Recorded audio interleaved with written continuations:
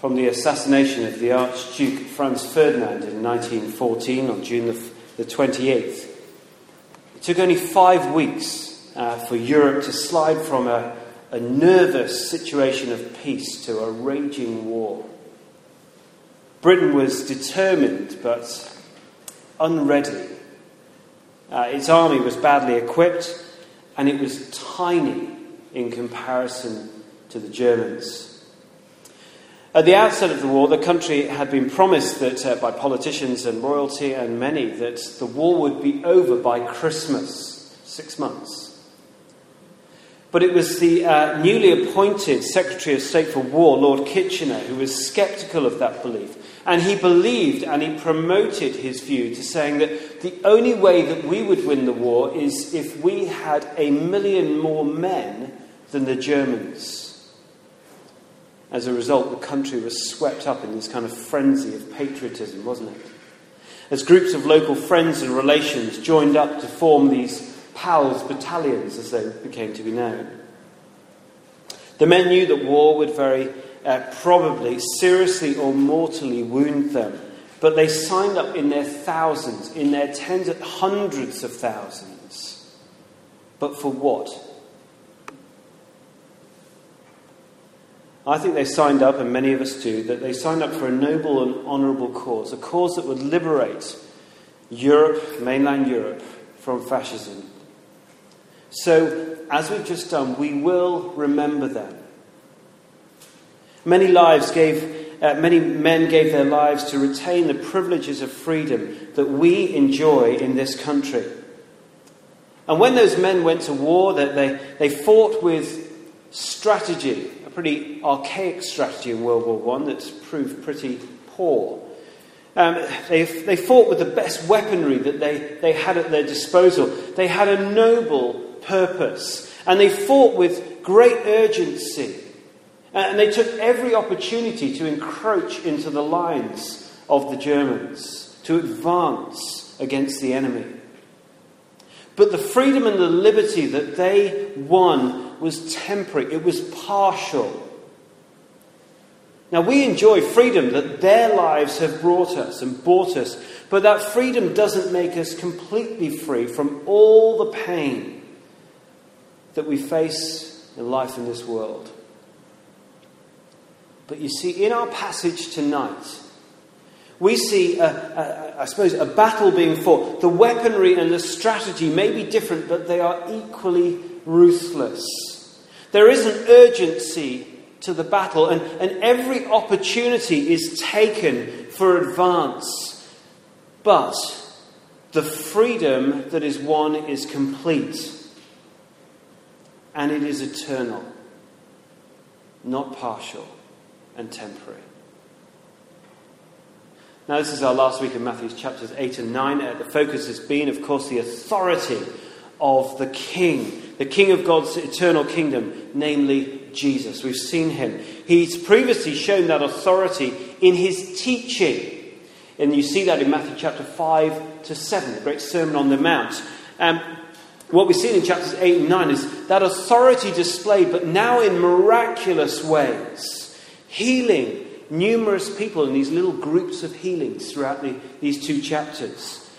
And they're kind of culminated in that central little story of him calming the wind and the waves. Jesus has shown that he's got the authority to transform and restore this broken world. And in so doing it, what he's doing is he's giving us a glimpse of what is to come, that eternal restoration that can only be found of being part of God's good and eternal kingdom. See, these chapters point to a restoration that is complete, a restoration that is eternal, but one that begins the moment that you put your faith in the King of that eternal kingdom and you choose to follow him, which is what so many have done throughout Matthew chapters 8 and 9. In our passage tonight, Jesus carries on this ministry of, you see it in verse 35, healing every disease and sickness. Do you see that? Now, these healing miracles, they show the compassion of Jesus, but also his authority to eternally restore the brokenness of life we know and experience. And what we have in verse 35 there is just, if you like, a summary of Jesus' ministry. His teaching, preaching and healing. If you just look back to chapter 4, verse 23, you also see the same summary marker there. And both of these markers act as, if you like, both of these verses act as bookmarks, if you like, to summarize this initial period of Jesus' ministry on earth. But here, as we get to the end of this section of Matthew's Gospel, in Matthew chapter 9, verse 35 onwards, just before the second discourse in Matthew's Gospel, that second clump, that second block of Jesus' teaching, beginning in chapter 10, verse 5, what we see in this end bit here is Jesus' ministry is changing gear. Now, he's established his authority in these last 2 chapters, despite all the opposition of the religious establishment. He's shown he can win any kind of battle that the world puts in his way. But now, having his disciples seen his authority displayed, he's going to rally them and he's going to send them out to continue his ministry with the authority that he's bestowed on them, so that they might win some for the eternal kingdom of God. Now, his disciples, they're going to see in these just a couple of verses before they're sent out, the strategy, if you like, of the battle ahead. They're going to see the weaponry at their disposal. You have to excuse all these kind of, It's Remembrance Sunday. I can get away with as many war illustrations as I want to today, and you can't complain. But, they're going to see the purpose and need behind their ministry and the urgency of their mission. But lastly, beautifully in God's kindness, they will also see, and we will also see, the assurance and the comfort that we need to keep going in this mission. So let's go.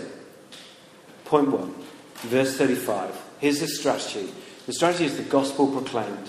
Look at verse 35 with me. Jesus went through all the towns and villages, teaching in the synagogues, preaching the good news of the kingdom, and healing every disease and sickness. Now, as we said, healing every disease and sickness. That's the visible demonstration of Jesus' restorative power, that authority over this broken world. But the teaching of the gospel, this good news of the kingdom here in verse 35, is the key to the strategy and, if you like, the weaponry also of Jesus in his earthly mission. For you see, it's only in the hearing of the good news that people can understand who Jesus really is. Oh, of course, the miracles, they visibly demonstrate, don't they, the authority of Jesus. But the teaching, the preaching, the proclamation of the gospel, those two things together, they explain and they call people to put their faith in this authoritative king. The king that brings complete restoration and eternal freedom in the kingdom of God. The strategy for winning and saving people for God's kingdom is to proclaim the good news of Jesus, the King of the kingdom. The gospel needs to be proclaimed. But note how this strategy is worked out. Look at the first little clause there. Jesus went through all the towns and villages. That is, I think you would see that there's a kind of a restlessness. There's a great activity to what's going on here. It didn't seem like Jesus was satisfied to just sort of keep the good news, the gospel of the kingdom of God to himself. Proclaiming the gospel consumed his time and his energy. His life priority was to make more and more people aware that salvation was possible through him. That would be a thankless task, wouldn't it? If we and Jesus were to proclaim bad news. I've been watching West Wing recently. I don't think I even have to introduce that here, because I think most of you have watched every series. But I've been watching that.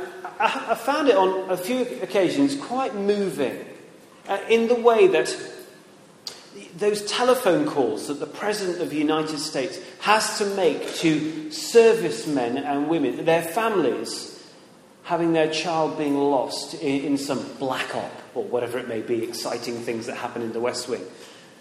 And I think it's very profound in the way that they depict those telephone calls.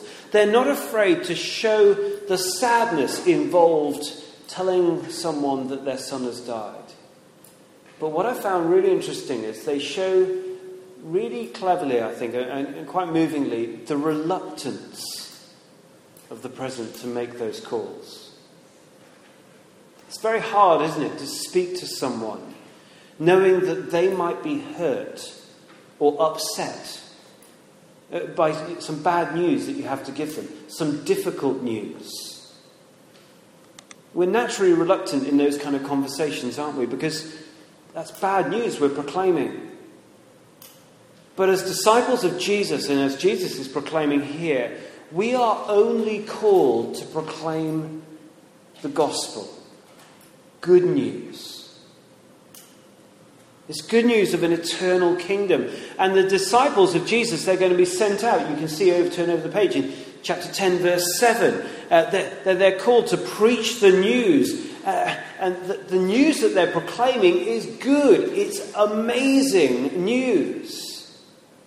Now, we might not have the authority as the 12 did to drive out demons and heal every disease, as you can see in chapter 10, verse 1. But as disciples, as followers of Jesus, we have the privilege, we all do, to preach and teach this good news of Jesus, that saving gospel for entrance into his good eternal kingdom.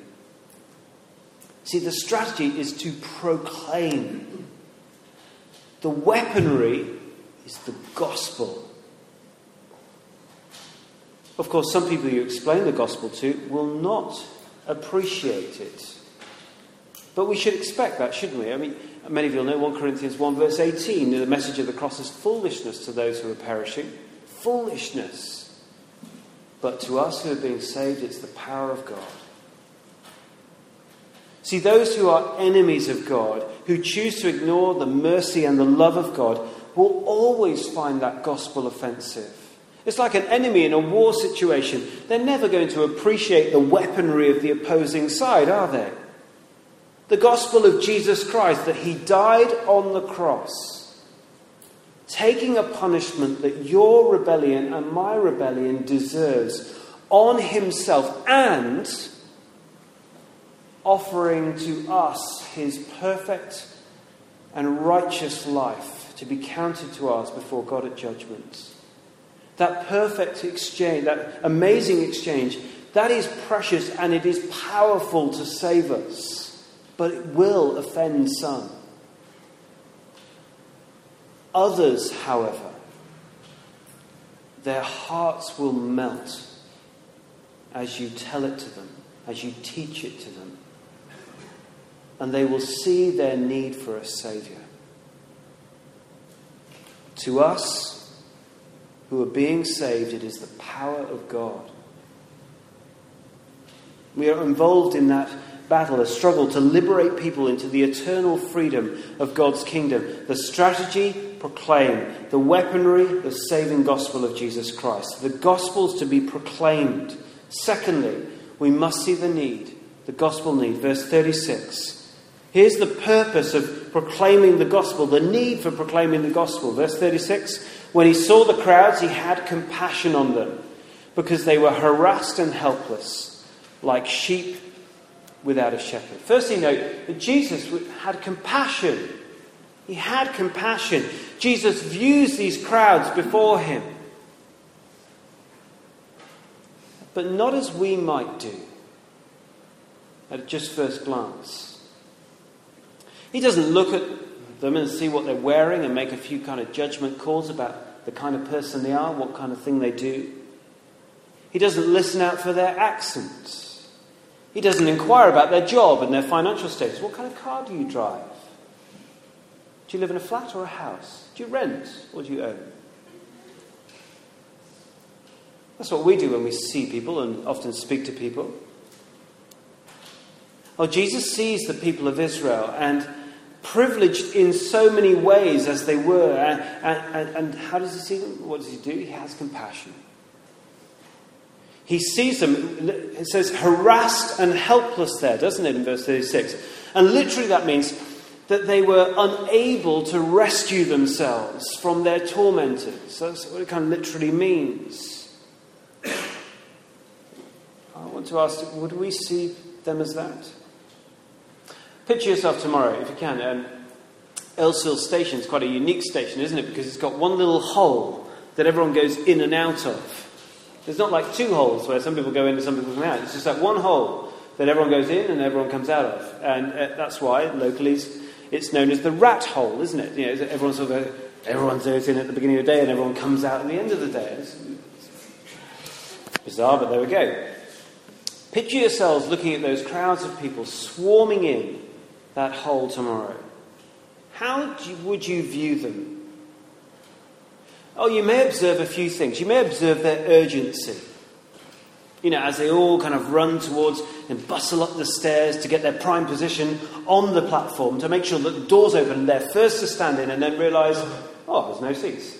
Because there aren't when you get to Earlsfields. You might observe their impatience as they wait on the platform now for the ticket machine. And as the train comes in, they kind of stand there and go, come on, hurry up, and then the train goes and they miss it. So you might observe a bit of impatience. So you may have some sympathy for your fellow commuters. I certainly did a couple of weeks ago. I was walking the boys to school, and clearly a man who had got up very, very late, because that's about 8:45, kind of was making his way in a kind of hassled way towards work. And I think when he got changed, he hadn't realised he'd not only tucked his shirt into his suit trousers, but he'd also tucked his suit jacket into his trousers at the back. It's a bit of a kind of like sartorial faux pas, isn't it? But there he has. The funny thing was, no one had mentioned it to him whatsoever. Oh, we can have sympathy, can't we, for those kind of situations that we observe. But do you see your fellow workers, your commuters, your neighbours as Jesus sees them? Not just with intrigue and sympathy, but with compassion, knowing they are unable to save themselves from God's right and just judgment. The problem I guess we face is that most of the people we know, they just seem fine, don't they? Probably better than fine. They've got good jobs, many of our friends, haven't they? And they're healthy. They don't seem to be helpless in any way at all. They don't seem to be in trouble. Perhaps more the opposite. But as back in verse 2 of Matthew chapter 9, Jesus sees to man's greatest need, doesn't he? Do you remember that story? He sees man's greatest need as the forgiveness of sin. And likewise here, his compassion is born of his perception to see beyond the trivial, beyond the temporal concerns of his life. For here, his compassion is rooted in the inability of the crowd to save themselves from a just judgment that is coming their way. And all that they deserve is coming their way through God. They've ignored him. And they've not trusted in his promises. And Jesus can see through that and see their greatest need is the forgiveness of their sin. He has compassion.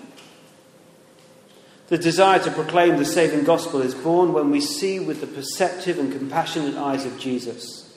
And then we can begin to look deep into the hearts of those who live around us, those who we work with, and see that they are helpless. They are unable to save themselves before a holy and perfect God. Jesus had compassion on this crowd.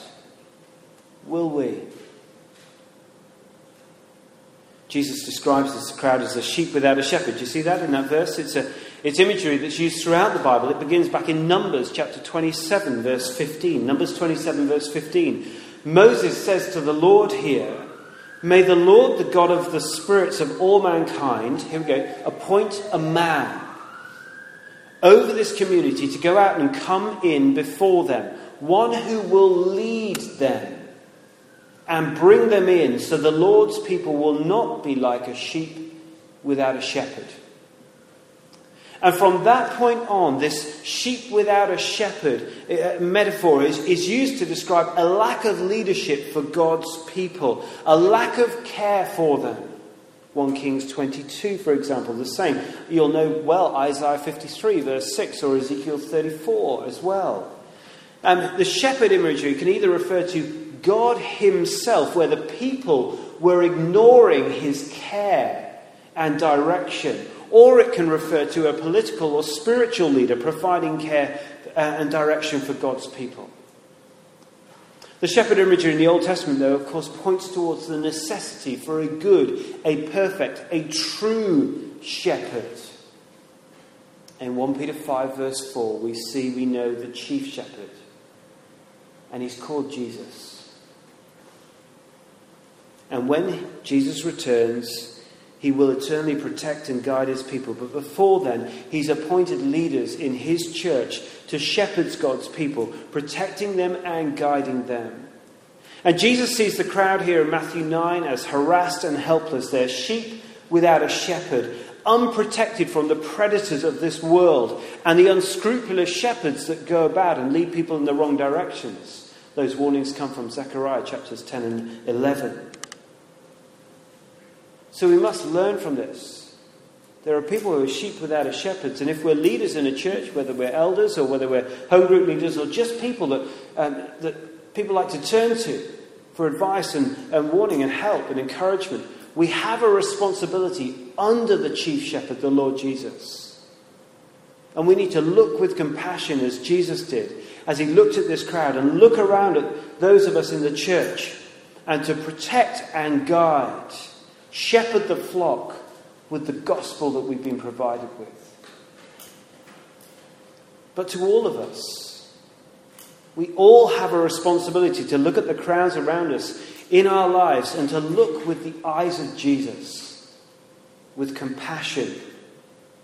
We all know many, many, many people who are helpless to save themselves before a holy and just God. And we know there are many predators around too, don't we? Many things draw our friends away from God, and we need to do everything that we can to protect our friends from those ways of thinking, showing them that the ultimate satisfaction is only gained in the eternal safety of being in God's flock. The need is obvious. And that is why we're going to sing in a moment to finish. Look at, if you can, at verse 2 of O Church Arise.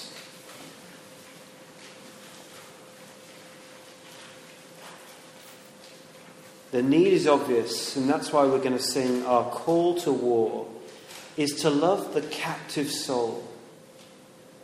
The one who's captivated by the way of this world and the way of the devil and not God. And we are to rage against the captor, and with the sword in your hand that makes the wounded whole, we will fight with faith and valor. Can't wait to sing that verse in a while. The gospel proclaimed, the gospel need. Look with compassion on sheep without a shepherd. Thirdly, the gospel urgency. Verse 37, read with me if you can. Look at it. Then he said to his disciples, the harvest is plentiful, but the workers are few. The harvest is plentiful, the workers are few. Do you know people live in Earlsfield? I didn't count them, but I did a Google search. In the voting district of Earlsfield, there are apparently 16,000 people. Represented in the areas of which the majority of us live, a bit of Southfields, Wimbledon Park, maybe a little bit into Tooting and Earlsfield itself. What do we say? Maybe 30, maybe 35, maybe 40,000 people. The church population in that area is way less than 1,000 people. The harvest is plentiful. The harvest in the Old Testament is just a picture of coming judgment. And it's used as such in Matthew's Gospel, for example, in the parable of the weeds in Matthew 13. But here in Matthew 9, rather than the angels being the harvesters of God's judgment, here we see people are sent out to rescue others from God's judgment. And Jesus is speaking to disciples in this verse. And the word used is not strictly the 12 there, but more generically, followers of Jesus. And Jesus is saying the harvest of people needing to escape the just judgment of God is huge. It is plentiful. But he's saying the workers are few. We know this harvest of people needs to hear the gospel proclaimed. That's, if you like, the strategy of the gospel. We know the necessity. Our compassion for the sheep without a shepherd shows us that gospel need.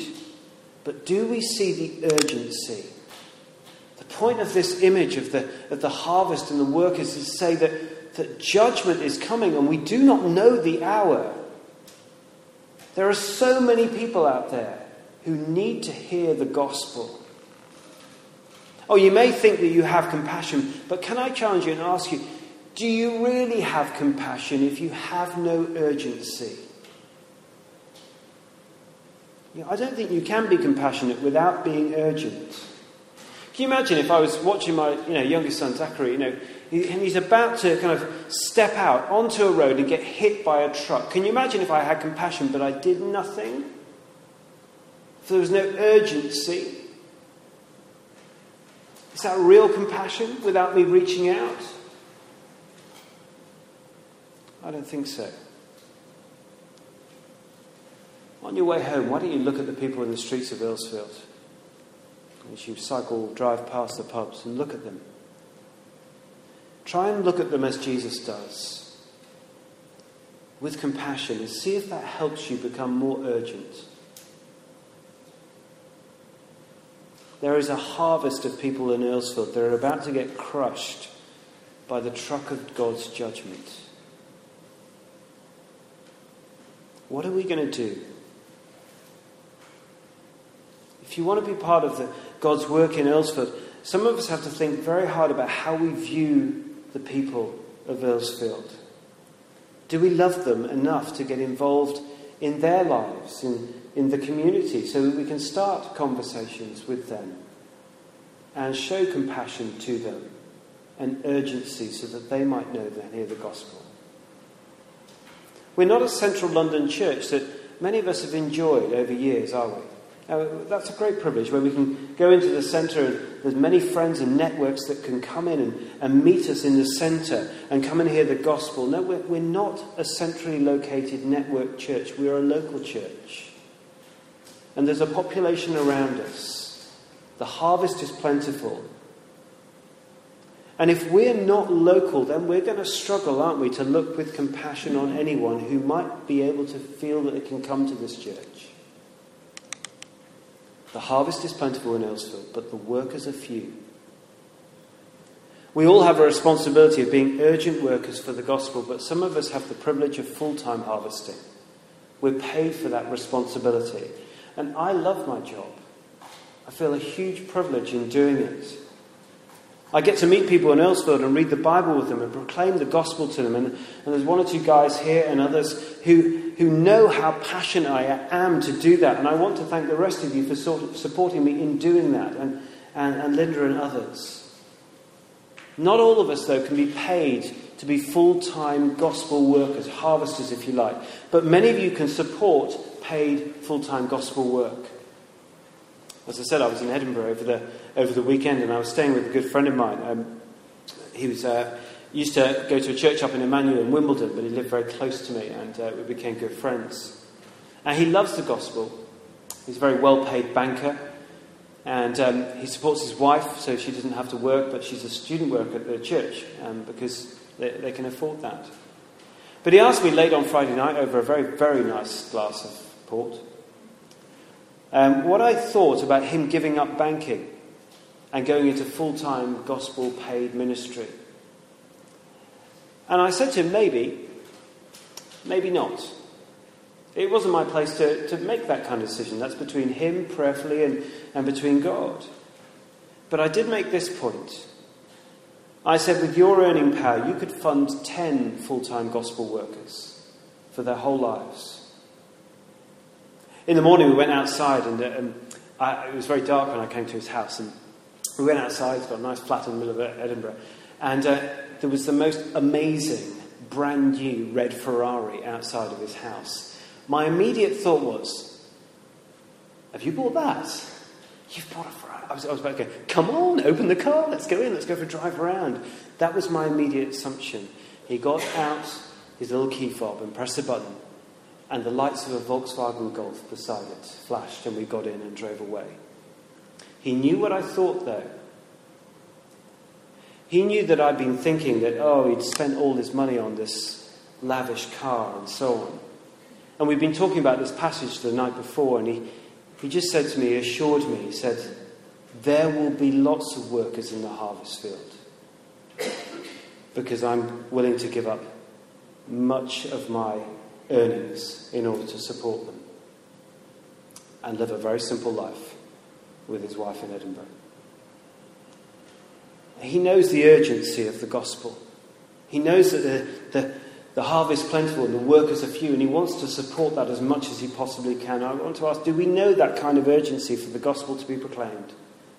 That the harvest is massive, but the workers are so few. We all need to do our job in that harvest field. We can all work, but we can all make lifestyle choices like my friend has done in Edinburgh to make sure he can support more and more harvest workers in the field. Lastly then, very briefly, the comfort in the battle. The gospel comfort. Verse 38. Ask the Lord of the harvest, therefore, to send out workers into his harvest field. Do you see what you have to do here? It's brilliant, isn't it? We have to ask. Ask the Lord of the harvest. The harvest is not in our control. It is God's work under his sovereign power. All we have to do is ask and be willing. And this is great comfort, isn't it? Because the harvest is not in our hands. We have the responsibility, and I guess we've heard the challenge of those previous 3 verses. As God speaks through his word and by his Spirit, we have to proclaim the gospel. We need to have compassion in this world because there are many in danger before God's judgment. We know the urgency that we ought to feel. We know what we need to do. But ultimately what we need to do is just ask and be willing to be sent. I suppose it's just, do you dare? The Lord is in control. Do you trust his plans and his will? Ask and be willing. The gospel proclaimed, the gospel need, the gospel urgency, the gospel comfort. Today we've remembered men and women who have laid down their lives for freedom that we enjoy, and we will remember them, won't we? But will people remember us? I pray that they will remember men and women who with compassion laid down their lives for the people of Earlsfield, proclaiming that good news, that saving gospel of Jesus Christ. Will people say in the future about us, we will remember them? Let's pray.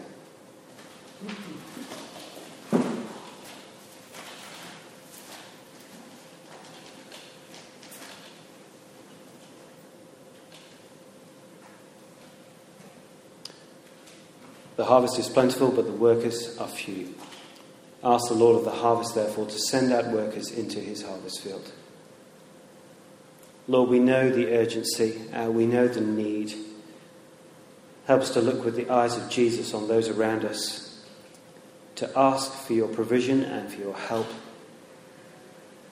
and to be willing to be sent out as workers into your harvest field, to do your work for your glory, proclaiming that great and wonderful news of the kingdom of God. We ask it for your glory and for the extension of your church. Amen.